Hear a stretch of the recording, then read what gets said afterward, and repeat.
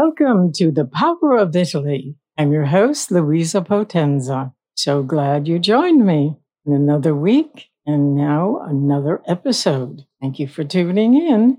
And I have two news items for you I found very interesting, and they're courtesy of the Italian Tribune, a paper that is published in New Jersey. It's a wonderful, wonderful paper. It really keeps you in touch with what's going on in Italy. The first news item is the drought striking the north of Italy. The Italian government has declared a state of emergency in 5 regions due to drought conditions. And to help the regions especially hard hit, Italy is sending $37.5 million in relief funds to the Emilia, Romagna, Friuli, Venezia Giulia, Lombardia, Piedmont, and Veneto regions. For the Po River Basin, this is the most serious water crisis of the last 70 years, said Prime Minister Mario Draghi. The Po River runs east across the northern part of the country from the Pian del Re of Monteviso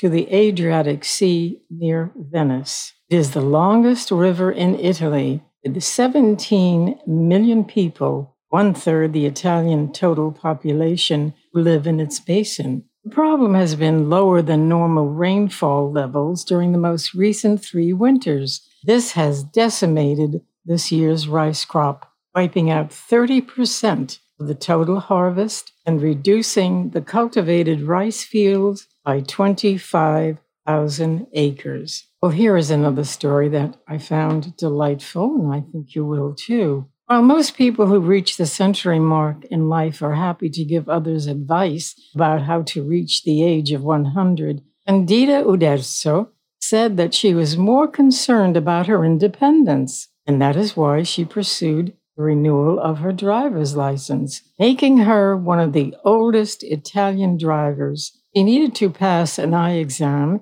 in order to continue to drive, and licenses in Italy for the over 80 crowd are renewed every 2 years. Drivers need to provide a medical certificate to ensure that they are physically and mentally fit. Candida had no issues with the vision test, and she can still read the newspaper without reading glasses. She became a widow at a relatively young age, and she's used to being independent. And now, with her license renewed, the centenarian from the northeastern province of Vicenza in Veneto has retained the autonomy she so desired.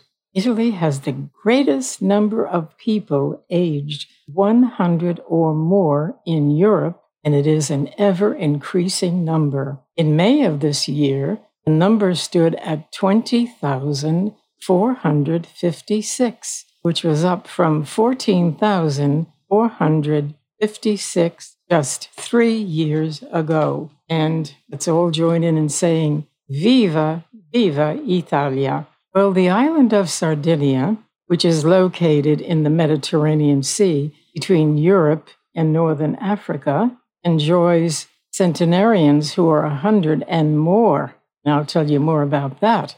Sardinia is located 524 kilometers from Sicily. There is a ferry that goes there as you traverse the spectacular blue waters. Well, the Romans conquered the island in 238 BC. Sardinia eventually became a Roman province. They have a population of 1.6 million people, and they have the world's highest documented percentage of people who have passed the century threshold, according to The Guardian, newspaper of the United Kingdom. There is a family living in Sardinia, 9 elderly siblings who are now combined 818 years old. The oldest of the siblings will be 105. The youngest, actually just a kid, age 78. They are breaking the Guinness World Records. When Alfonso Melis,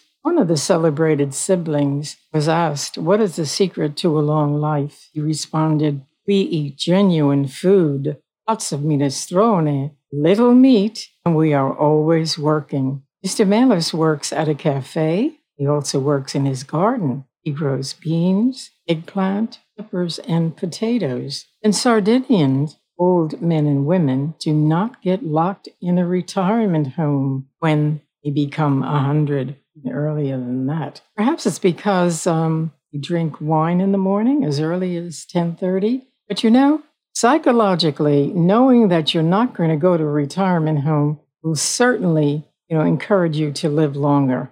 I agree with that. And the traditional diet of the Sardinians consists of whole grain bread, beans, veggies, and fruit. And 26% of their diet is dairy from goats or sheep's milk, and only 5% is meat and fish. Write that down. It's very important. The first language in Sardinia is Sardo. It's still spoken there. And also, it enjoys being the second largest island in the Mediterranean. It's located between Europe and Northern Africa. It's only 524 kilometers from Sicily. There is a ferry that takes you there as you traverse the spectacular blue waters. The Romans conquered the island in 238 BC, and Sardinia eventually became a Roman province.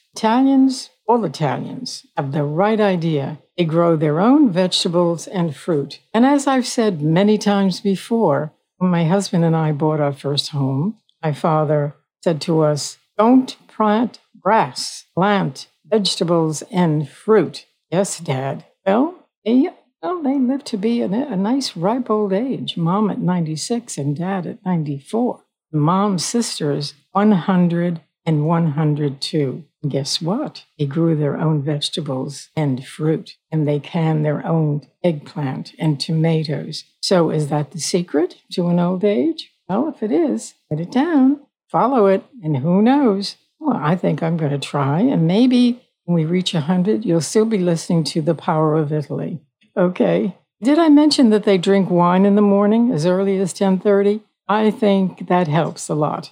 And the traditional diet of the Sardinians consists of whole grain bread, beans, veggies, and fruit. And 26% of their diet is dairy from goat or sheep's milk, and only 5% is meat and fish. The Sardinians are Italian, well, at least on paper. They grew up speaking Italian at school. They also speak Sardinian or Catalan, which is one of the languages spoken in Spain. And of course, Spain was one of the invaders of the island. Sardinia is located south of Corsica. When I say Corsica, do you remember the movie? Perhaps you're too young. A movie called The Corsican Brothers. And I believe that it was played by Douglas Fairbanks Jr.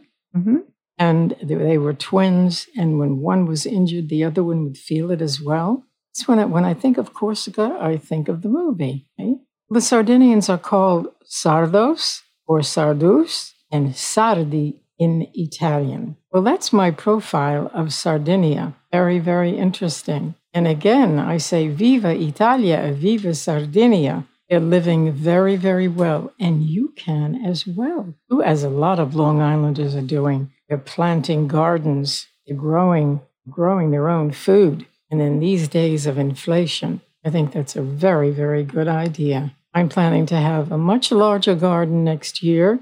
In fact, I'm going to rip out those daylilies that are beautiful when they bloom. When they die off, they leave a lot of debris. There's lots of work. So in place of daylilies, I think I'm going to go the Italian way and plant lots and lots of veggies. Well, that's our episode for today. I hope you enjoyed it. And of course, we'll be back again next Sunday. I hope you tune in again. Remember, you can access The Power of Italy by going to Google, so many podcasts, Stitcher, and many others. You can reach it, and if you've missed an episode, you can always go back, because the episodes are posted for several months. Well, as I say every week, I wish all of you tante belle cose e ciao.